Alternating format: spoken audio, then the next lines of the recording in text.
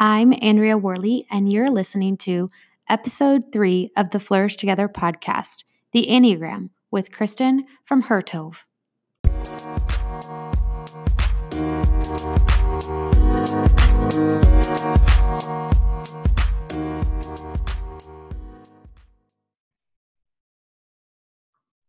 Hello, everybody. Welcome back to the Flourish Together podcast. I'm super excited about today's episode because I have my friend Kristen on with us, and Kristen is an Enneagram coach.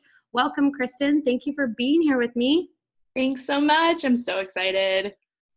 Okay, Kristen. So for those who are not familiar with yourself or the Enneagram, go ahead and introduce yourself and kind of give everybody a brief description of what the Enneagram is. We're going to get into it more in depth in a little bit, but just briefly talk about it. All right. So I'm Kristen, and I live in Minneapolis, and I am a mom. I am a wife, and I also am a coach, an Enneagram coach, and I run a business called Her Tove, T-O-V, sounds like stove. And Her Tove is just an Enneagram coaching business that I started when I realized that there was this group of people in the world who were in need of understanding themselves better. And a lot of them would find me just randomly, like I'd be at the park with the kids, or I'd be just at any kind of social something function.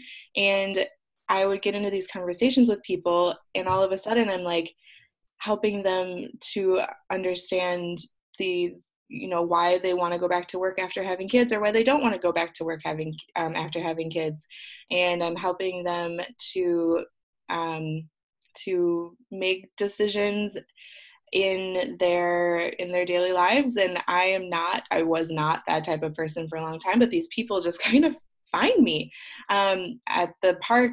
The kids, I would be swinging with the kids or something, and I'd make some side comment to someone about the weather. Then all of a sudden I'm hoping that the kids are okay with an extra hour at the park because this mom just like goes into it with me and I don't know her. And so Her Tove came out of this desire to see people become their true selves and to walk with folks as they do that. So Tove is a fun word, and it is the ancient Hebrew word for good. And so if you look in the creation story in Genesis in the Bible, when God is creating the world and God's creating all of these different things on different days, God calls the things that he is creating good, but it's not this good that's like, oh, great, that's great, good, woohoo. It's like, it's much deeper and profound than that. It's this idea that there's unique good in things and in the world. Like in a tree or in a plant, God called the seeds in the plant good on the day that he created the vegetation and the things coming up out of the ground. And so it's this idea that there's uniqueness inside of each of us that is unique to each of us. And it's this unique good that then brings forth more good into the world, that then brings forth more good into the world, and more good and more good. And so when I started Her Tove, Enneagram was something that I did personally, something that I used in my own life as a personality development tool. And then I realized, oh, okay, that's how this all works together. It's the Enneagram is actually this really beautiful, robust personality typing system and tool where we can get into who we actually are, and the actual unique good that's inside of us. When we learn about who we actually are, that's when it can come out. So the Enneagram is this tool that is meant to break you out of boxes that you may have found yourself in. Either you put yourself there, or society has put you there, your family, your work environment, whatever it is. And the Enneagram is meant to just break you out of that. It's helpful when you see yourself in different behavior patterns to start noticing some things and to break you out of it. It's really old. It was an oral tradition for a really, really, really long time. But it started to be written down sometime in the 70s and 80s when it came to the United States, and it was first taught to folks in different so like priests or spiritual directors and therapists as a way to for those people to start to understand the folks that they're working with. And then eventually it started to get written down and books were started to get published. And now we're here in this world where Enneagram is a little bit all over the place. I love that you said that it's meant to break you out of boxes, because whenever I explain I'm not an Enneagram expert, just from my own novice of learning, but whenever I explain to people what the Enneagram is, I always use that same wording because you probably get this a lot too. People will say, what makes the Enneagram different than another personality test like Myers-Briggs or, the introverted or extrovertedness or whatever. And I always say that in my experience because I've done Myers-Briggs and I'm pretty sure I've done every personality test ever in the land. And whenever I've done some of those tests or learned about some of those personality tests and types, I've always really felt like they label you're this personality, or you're an INFP or ENFJ or whatever. And it kind of makes you feel like that's all you can be. And you just sit in your personality-ness.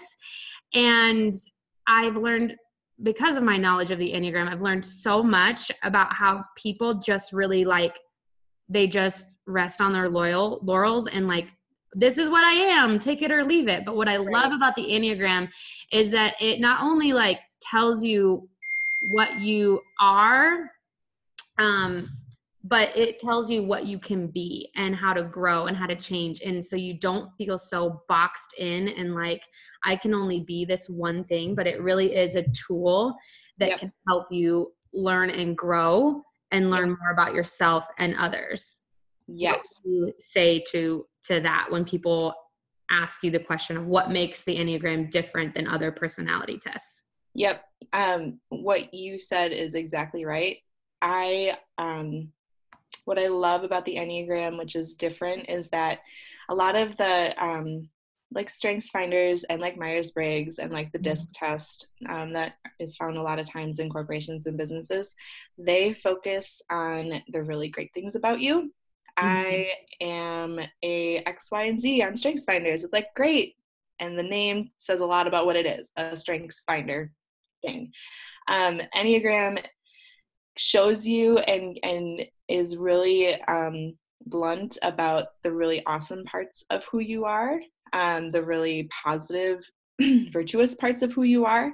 And also it gives you a really kind of a black and white look at the shadowy sides of each of us. So if there's 9 numbers on the Enneagram, and each of the numbers has a really positive side of that number, and then each of the numbers has its own shadow side. And no number is better than any other number. It's just 9 numbers. Everybody is one of those numbers. They're going to sit heaviest on one of those numbers. And it gives you a roadmap to becoming more of who you truly are. And so the idea is that it actually, Enneagram, you start in your number. I'm a 9, so I start at 9. But the whole idea with Enneagram is that it's meant to actually move you out of that personality number and into more of who you actually are. I love that. Can we go through the 9 types for everybody that's listening?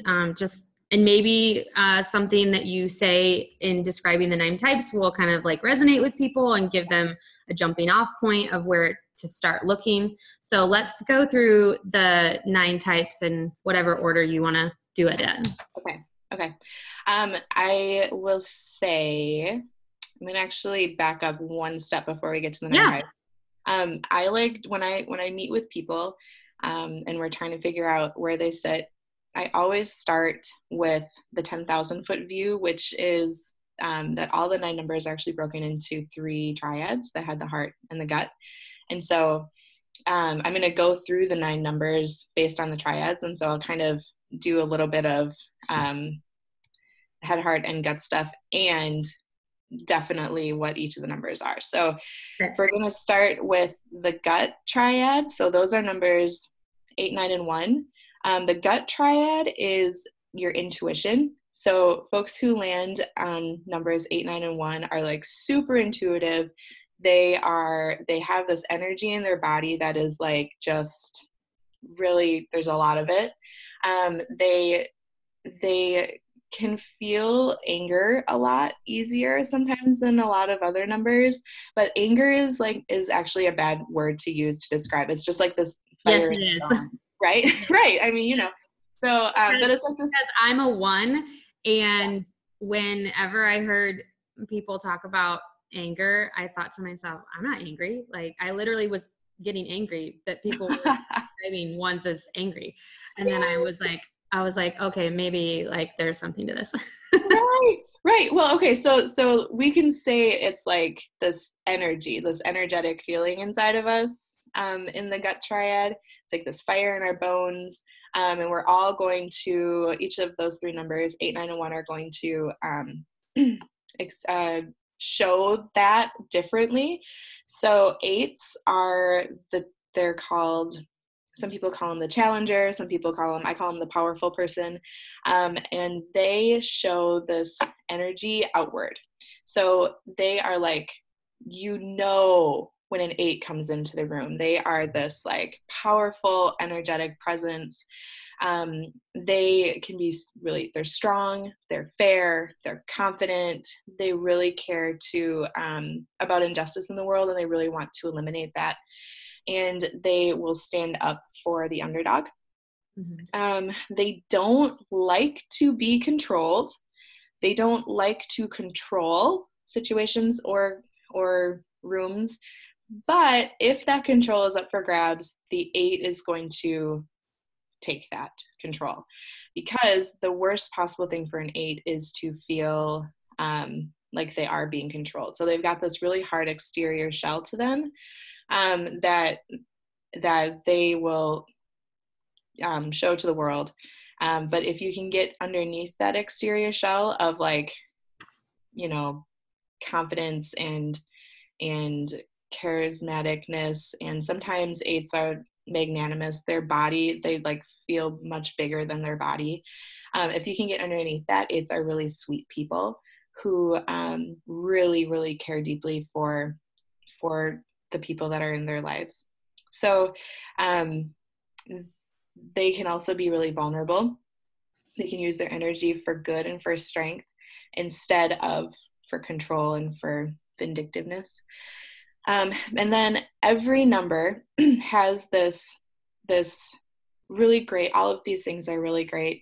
And then when we kind of turn the number just a little bit, that's when the shadow side comes up. So the really sweet, vulnerable, energetic person on the shadow side can be overly controlling, can be vengeful, domineering. They can have a hard time being compassionate.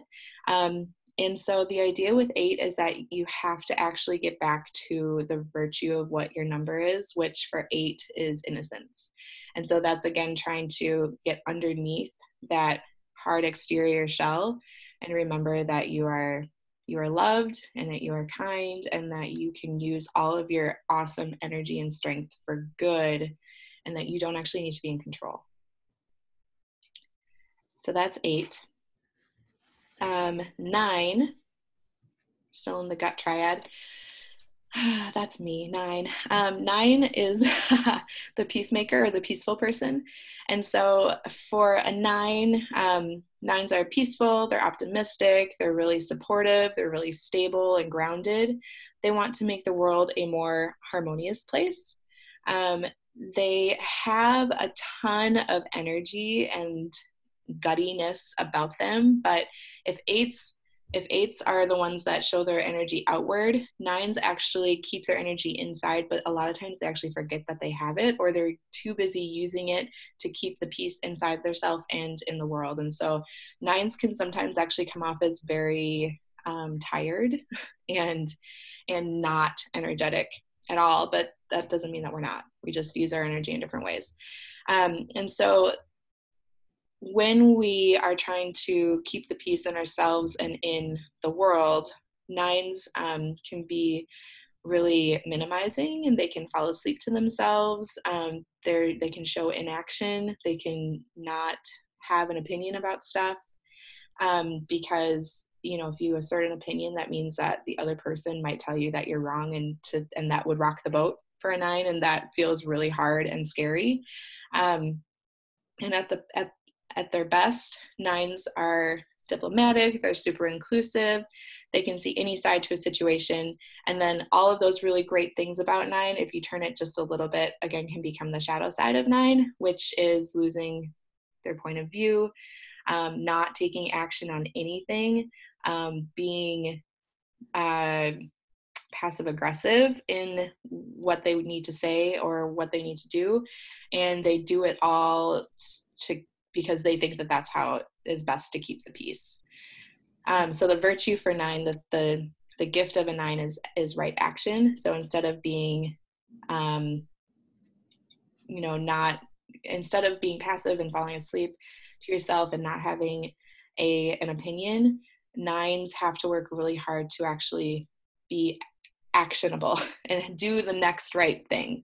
And that's how nines can start to get back to themselves, is to not try to keep the peace all the time, but actually have an opinion about stuff, actually say, hey, where do you want to, I want to go here for dinner tonight, and be okay with the other person disagreeing with you. So that's nine. And then ones are the good person, and they're the last number in the gut triad. Ones are super hardworking. They're really reliable. They have pretty high standards. They want to make the world a better place, and sometimes that can slip into perfectionism. At their best, ones can see potential in everything, and they really like to have fun, and they know that they are good no matter what. And all of those things can then, show the shadowy side when we kind of turn them just a little bit, and ones can start to feel constantly criticized. They have this inner critic voice that we probably all have to some extent, but you can talk to this too. Ones, their inner critic voice is just so loud. It's so loud. And if they're not careful, or if they let their inner critic drive the bus or drive the car, and pick the music and, the steering wheel, that inner critic voice can actually really do some damage. And so I always say that ones will always be more critical of themselves than anybody else possibly could ever be. And that inner critic voice is going to say, I should do this, I should do that, I should do this, I should do that. I'm not good enough. That's black and white. There's no other option, etc. Yes, I will like nod my head to all of that. And I think I said this before, but now that I have like the knowledge of the Enneagram and my number, mm-hmm. I wish that I would have had this knowledge like 11 years ago when I first got married, or like in college. Oh my gosh. And I think to myself now, I think every like engaged couple should like know their Enneagram number and do that in their premarital counseling. And it's just so helpful. I mean, in my marriage, I when you're talking about like the inner critic and the inner voice, I grew up thinking like, oh, everyone has this. And it wasn't until my knowledge of the Enneagram a couple years ago when I first started learning about this that I realized not everyone has that as loud as I do. And even really like simple, silly things, such as my husband saying, asking me a question, and then my mind will just go to, does he mean this or that or whatever? And I've done that in my life with relationships, with my husband, or friendships. Just been so hard on myself, or my inner critic has taken it to the nth degree and imagined all these things and played out these like scenarios of, are they happy with me? Yep. And I think that's where it slides into the perfectionist part of it. I've talked to a lot of ones who are like, I'm not a perfectionist. We have this idea that like perfectionism is like a clean house at all times. Make your bed. I mean, I'll tell you right now, my bed's not made. Like, I'll just like, mine either. No. So I think for ones, it's really hard because I think our culture and society idea of what a perfectionist is a one to an extent, but is not fully what that means. And so I talk to a lot of people who are ones on the Enneagram who struggle with that perfectionist part because they're perfectionists in certain areas, but not perfectionists in maybe what the world thinks is perfectionism. And I think it can be really confusing. Maybe you can like speak to that with ones a little bit, but just knowing that knowledge really helped me sort the two out and realize, yeah, my house is not clean all the time, and that's not what I'm a perfectionist at. What I am a perfectionist at, and I don't know if any other ones would agree with this, but for me, I'm a perfectionist at my work, and I'm a perfectionist at my relationships, and I'm super hard on myself when something goes wrong or there's a disagreement and I want so badly to fix it. And sometimes in life, you just cannot fix everything right away. And so it becomes like deep hurt or deep emotion or like deep sadness or like this deep desire to want to fix it, genuinely fix it, and not like sweep it under the rug, but genuinely fix it and move forward. And sometimes life is just messy and doesn't always work like that. Yes, you are right. The thing with ones also is that you cannot be a perfectionist at everything. You just can't. And for every one of these numbers, it is, you're gonna see some parts of your number shining through in some ways, and some parts it's gonna be like, I don't know. I've got someone in my life who I know that she's a one, and she one of her things is like she just doesn't let anybody else do the dishes because that's her thing. Like there's a right way and a wrong way to do the dishes, and so she's going to do the dishes. I think one thing with ones is that it's hard, and maybe you can say yes or no to this, but what I've seen is that it's hard for them to admit that something's wrong, or that like perfectionism could possibly be a thing for them, because if we go back to like, so ones will, with the anger part of this gut triad, ones will know that they're angry and they'll shove it down, because if they show that emotion, a lot of ones feel like, when I'm not good, like then I'm not, oh my gosh. And that can actually be really hard for ones to show a hard emotion, not because they don't want to, but because they're afraid of them not looking good. And good as in like, not like good like I'm either good or bad, like that. Yeah, so, totally. Yeah.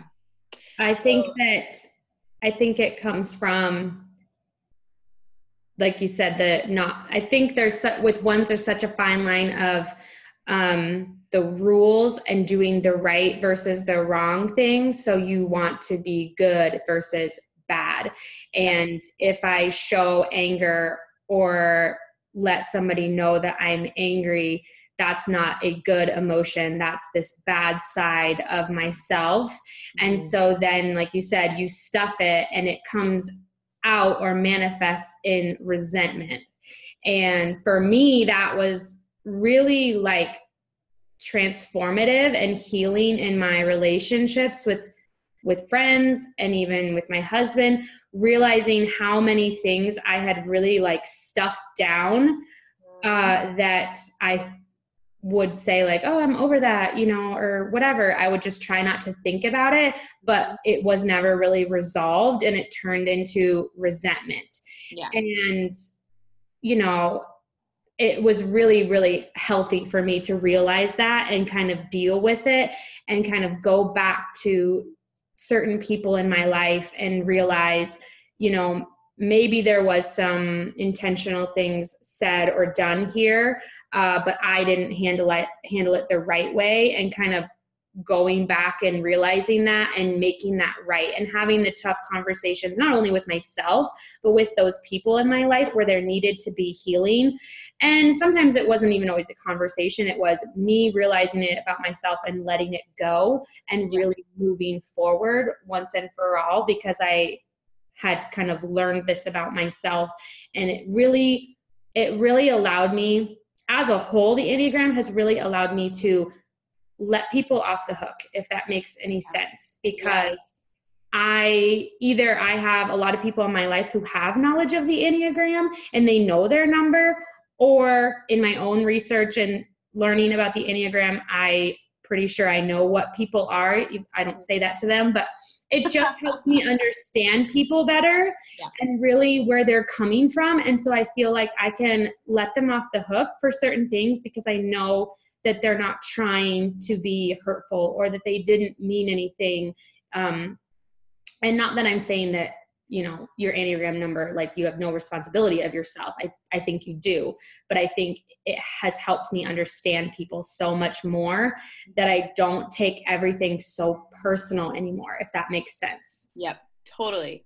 I think that a lot of people, so I think that there's a few different types of people who use the Enneagram. One type is for themselves, just for themselves. They know their number, they're working their stuff out, or they just know their number, and then it's like, yay, I'm a 2, I'm a 4, wahoo, I'm not going to do anything about it. It's just like this fun thing, which I would say to that, actually, you've got work to do, and so let's get to that, so you're more of who you really are, and not more of your number. But anyway, there's that type of person, and then I think that the other type is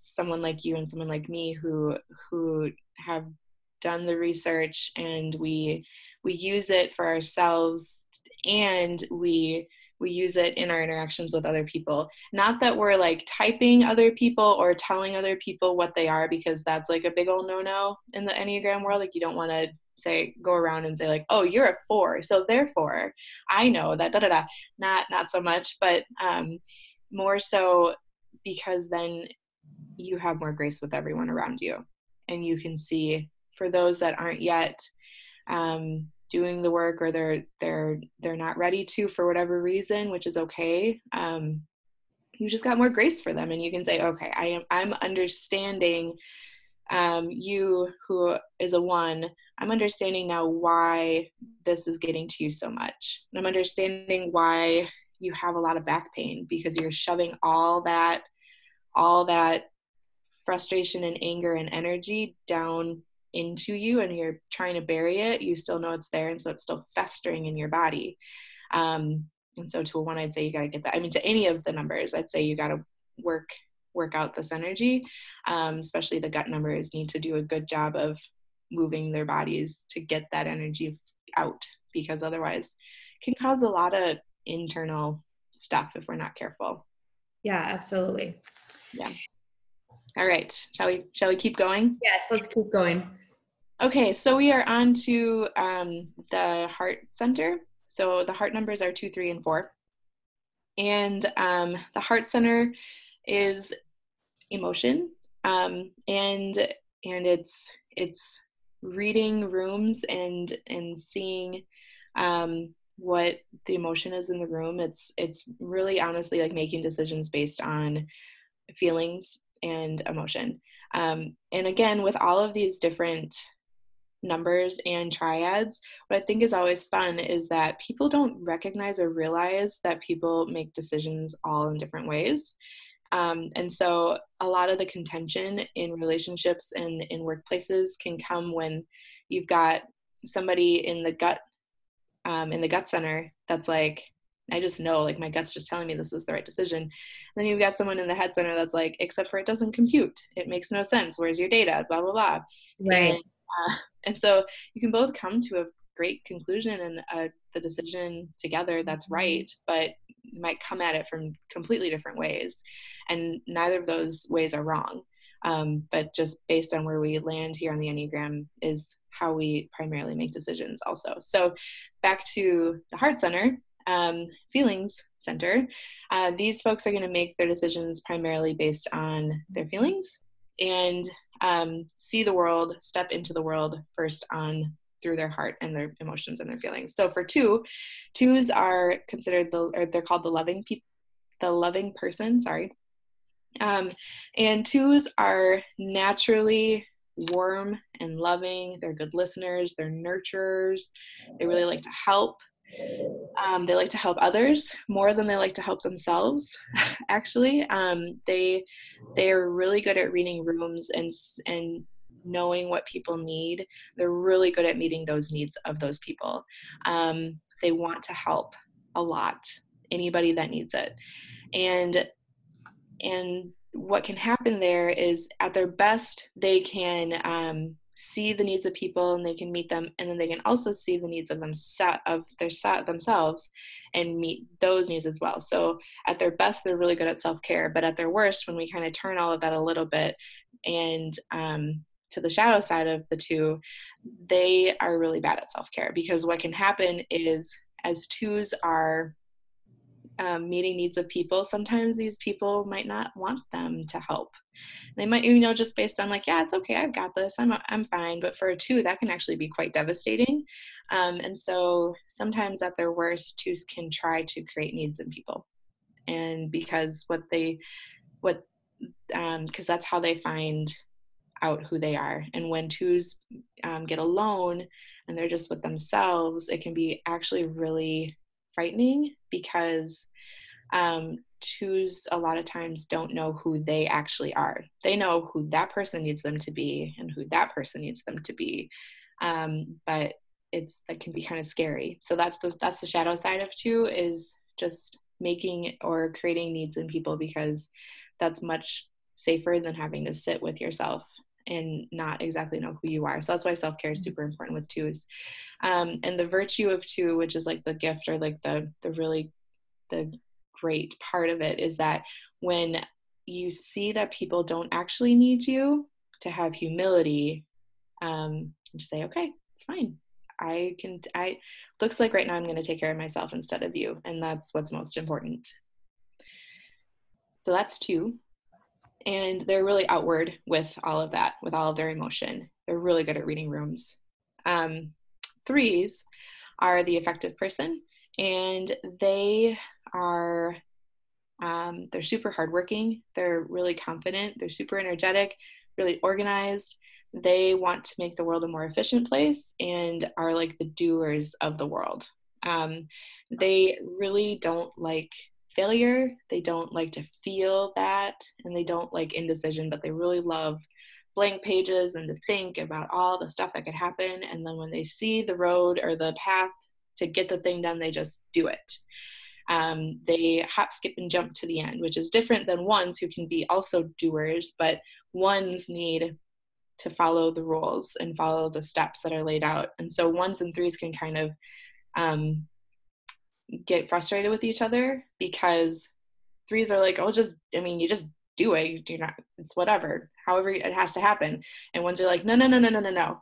There is a right way to do this. There is a path and a progression that must be followed. And threes are like, whatever, I'll just get it done. And then ones can get really frustrated.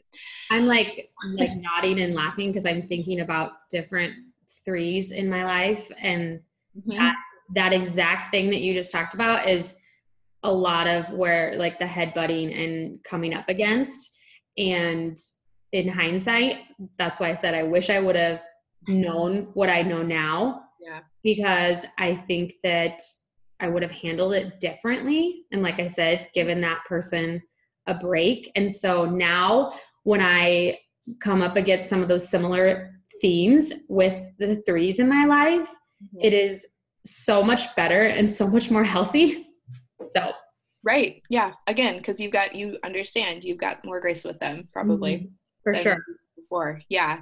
So, okay. So all of this really great stuff, like this authenticness, this role modelness, and this ability to just get the things done, can turn to the shadow side.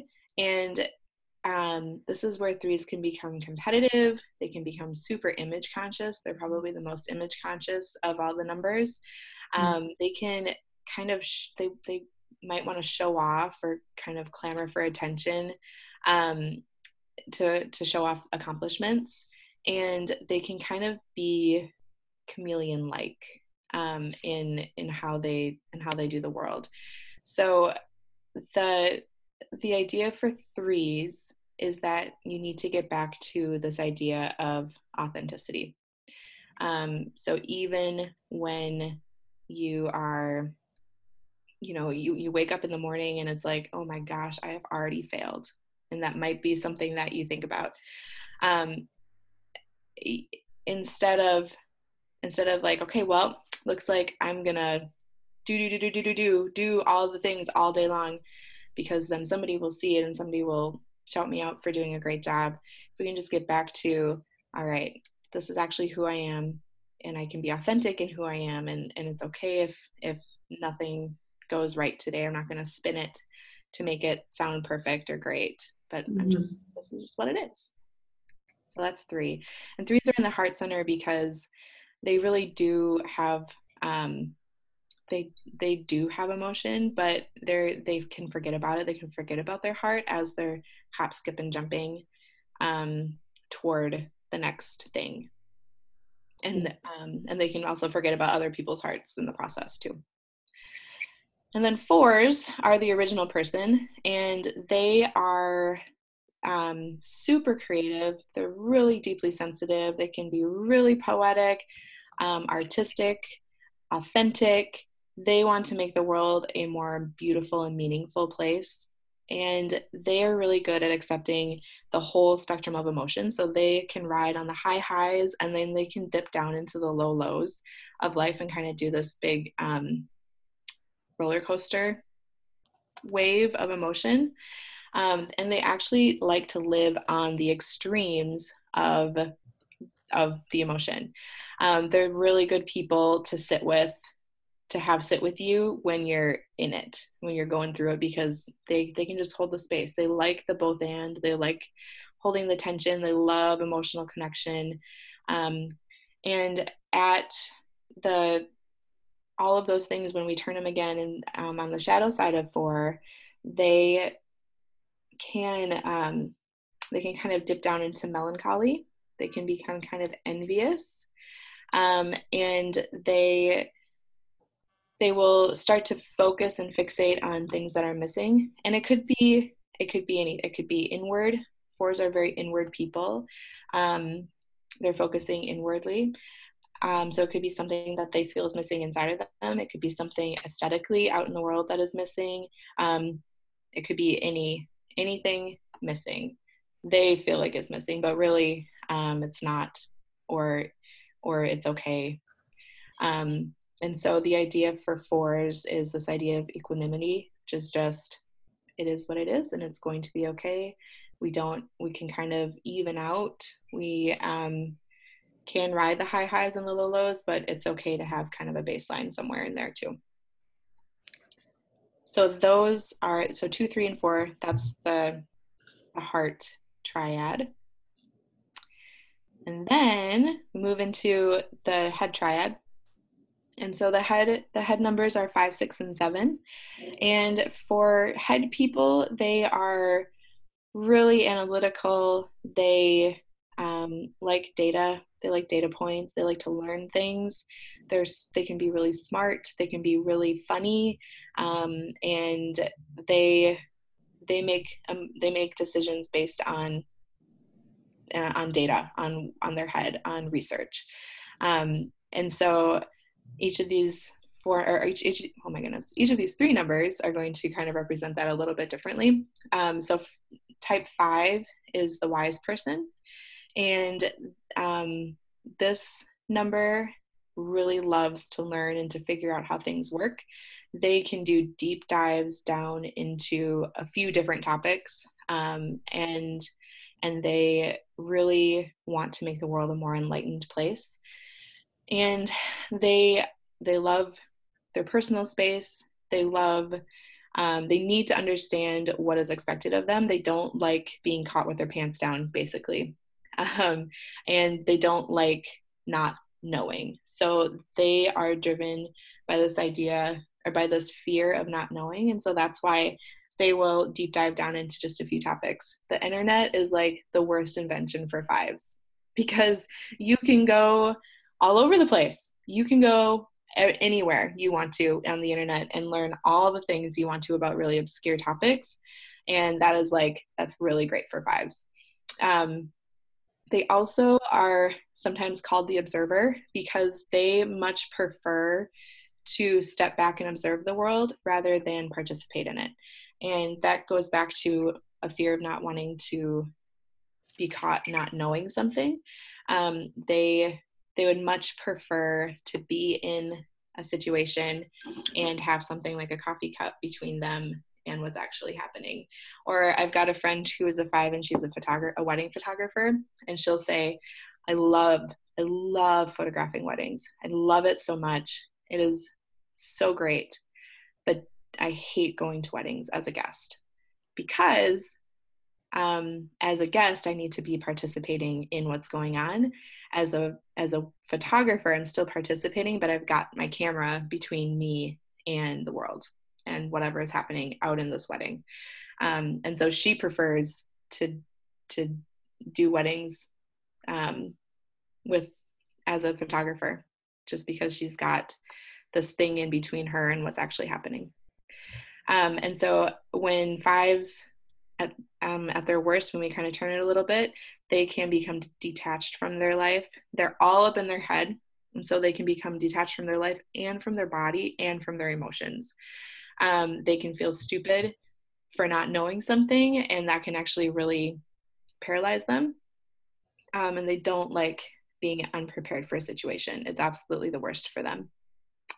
And so for 5s, what they need to do is, the virtue is detachment, which is basically saying, I'm going to detach from my head. I'm actually going to understand what the rest of my body and my being is about right at this moment, and maybe stop observing and start participating. So that is 5. 6 is the loyal person. 6s are fun. They're reliable. They're very dedicated. They're very trustworthy. They want to make the world a safer place and a more prepared place and predictable place. They can be really cautious, and also they can know exactly what to do in a crisis situation, because 6s spend their time thinking about worst case scenarios. And so they know CPR, they know where the exits are in restaurants and in buildings. They have a car safety kit in the back of their vehicle. They might have Band-Aids on their person or in their purse.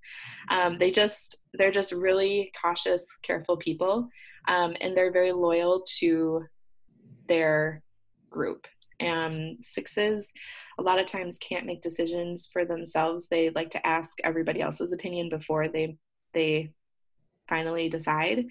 And so, which isn't bad until it is bad, until it is not healthy. And so we turn to the shadow side of 6, where they can just be anxious. They can play devil's advocate. They can look to authorities, whatever authority means to them, to make the decisions for them instead of making decisions on their own. And they can be defensive about that. And so for 6, the virtue is courage, meaning, hey, it's okay. You're going to just make that decision, and you don't need to ask everyone about it. And if it doesn't go the right way or the way you want it to go, then it's going to be okay. and nothing bad will come of it. And to not have fear drive the bus for sixes. And then sevens, the last number today that we will look at.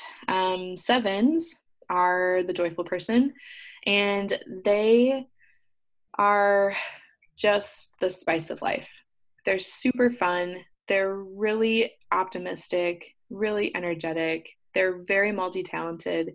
They've got many irons in the fire. They really like to keep busy with their thoughts and with their activities, which can sometimes turn into feeling undisciplined or kind of scattered. They say like monkey mind is a thing for sevens, where you think about one thing, you think about another thing, you think about another thing, and kind of ping-ponging in their brain and also in their activities. And again, it's all great until it's not. And the shadow side of a seven is that they're actually a lot of times doing all of these activities, thinking all these things, wanting to do all the stuff because they're avoiding harder emotions that are present in their life somewhere. Either it's a work thing, or it's a family thing, or it's something they just don't want to think about, or something they saw on a news site or whatever. They don't want to, they think that if they stay in one thing too long, that eventually that thing is going to end, and then there's going to be sadness, and it's going to be perpetual forever and ever and ever. And it really is that dramatic sometimes. And so that's why for them, they just want to bounce from one thing to the next, to the next, to the next, to try to avoid whatever is really hard for them. And so the virtue of seven is sobriety, but not sobriety like we might think of it. More so, can you learn to do just a few things instead of many things? Or can you allow yourself to stop long enough to actually feel the hard emotion that you're trying to push away, and actually be okay with it, knowing that it's going to pass? It's not going to be, you're not doomed to hard feelings forever. And can you just be still for a minute and realize that all is going to be well? So that's seven.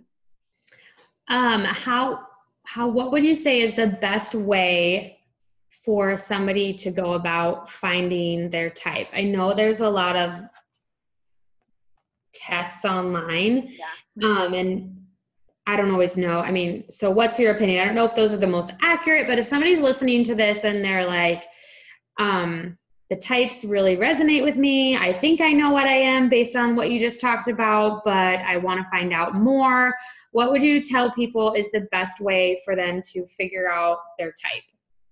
Yep. Okay. There's a few different ways. So if you want, you can go the test route.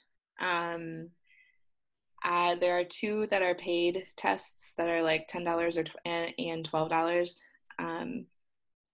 that you could do. And one of them is with the Enneagram Institute. So if you just Google Enneagram Institute, and it will come up. Another one is through it's the WEPS, WEPSS.com. That's the one I use with my clients, actually, just to get a baseline. I know that tests can be wrong. That one is actually the most scientifically based one, I think, of the two. So that's the one I use. The website's going to look real janky. It might look a little spammy, but it's just very old. It'll take you a long time to take, but you could do that. And it'll give you this really great printout that is full of information about whatever number came out for you. There's some books you could read. I would say either take a test or talk to people. So listening to podcasts about numbers, or learning or talking with someone that you trust about Enneagram stuff, is just as valuable. It just might not get you there as fast. And sometimes the journey to your number is actually more important than landing on it. So be okay with that journey if that feels like the best route to go. Okay. What would you say to people? You have an Enneagram coaching business and you do one-on-one coaching, you do couples coaching, you do corporate coaching, Yep. or for nonprofits. So what would you tell people are the benefits of Enneagram coaching? Yeah, that's a really good question. So for teams, corporate or nonprofit or church or whatever, I guess church is nonprofit, but for whatever, for teams, think about the team that you are on or a team that you have been on in the past, and think about some of the frustrations that your team has experienced, either interpersonally or in the work you've done, and then think about having somebody come in and talk about those differences and kind of evening leveling the playing field for you, to say everybody thinks a different way, comes to conclusions and makes decisions in different ways, but that doesn't mean that anybody is less valuable, or that their way is wrong and your way is right. And so when I go into team situations and I'm working with these teams, we do a lot of work around what are the numbers and how do the triads kind of play out. We do different activities to get people talking, because what I'm finding is that sometimes we just don't talk and that's where all the frustration comes in, is when we're just not communicating. And so I come in and we do some Enneagram work, and then we have a conversation at the end where I just kind of facilitate a time for the team to talk. And then for couples and for individuals, well, for couples, I mean, Enneagram was the best possible thing that could have ever happened for my marriage. My husband is a 7, and so it brought to light for me a lot of the things that were frustrating, like bouncing from one thing to another. Oh, okay, so now I can understand that when he's thinking about this thing and then he's thinking about this other thing and then he's thinking about this other thing, there's probably an underlying reason for all of that. So having the language of the Enneagram as a primary language that we use with each other, so helpful. It's so helpful. So with couples, I just work to get them on the same page. We figure out your numbers together. And then again, we just have a conversation. What do you love about your partner? What's frustrating? And we kind of get it all out. And then again, we level the playing field and we bring in a lot of grace into how things are done. And then with individuals, it's one-on-one, and it is learning about yourself so that then you can become a better version of you. And it's the same for all the types of groups that I work with. I work with small groups too. Sometimes small groups will want me to come in for a night, and so we just have a conversation, and it's all about getting back to who you truly are. I love that. I want you to come talk to my small group. Hey, anytime. That would be amazing. Okay, thank you, Kristen, for just explaining the 9 types. And I feel like I could sit here and talk all day, Enneagram with you. But so thank you for that. I think it will really give people just a great brief introduction to the Enneagram and hopefully inspire them and kind of spark a little fire in them to figure out their number and maybe their spouse's number or their friend's number, and kind of just grow and learn from there. So I want to ask all my guests at the end of the episode a few little like read, watch, listen, follow questions. So we're going to transition into that. Okay. So what are you reading right now? It can be a book or an article or a blog. What are you reading right now? Okay. I am reading 2 things. First, I am reading Brene Brown's new book, Dare to Lead. It is really good. I am halfway through and I have underlined most of the book. It's really, really good. And I'm also reading and using it more as as a study tool, but I'm learning about the subtypes to each of the Enneagram numbers. There's actually 3 subtypes to every number. And so I'm going through Beatrice Chestnut's book on the 27 Enneagram types and subtypes. So that's what I'm reading. What was the next one? Watch. Is there anything that you're watching these days? If not, just say pass. I just started Marie Kondo's yes, on Netflix. Yeah, I can't even know. Tidying Up. Yes. Yeah. I just started. I've read her book a while back and started to implement some of her things, which I really loved. But I'm really excited to get into tidying up a little bit more. And then I'm also watching, just because, The Unbreakable Kimmy Schmidt again. It's on Netflix. It's just funny. Because sometimes nines just need to watch funny things. Yeah. Because we can't handle, I do not do like based on a true story,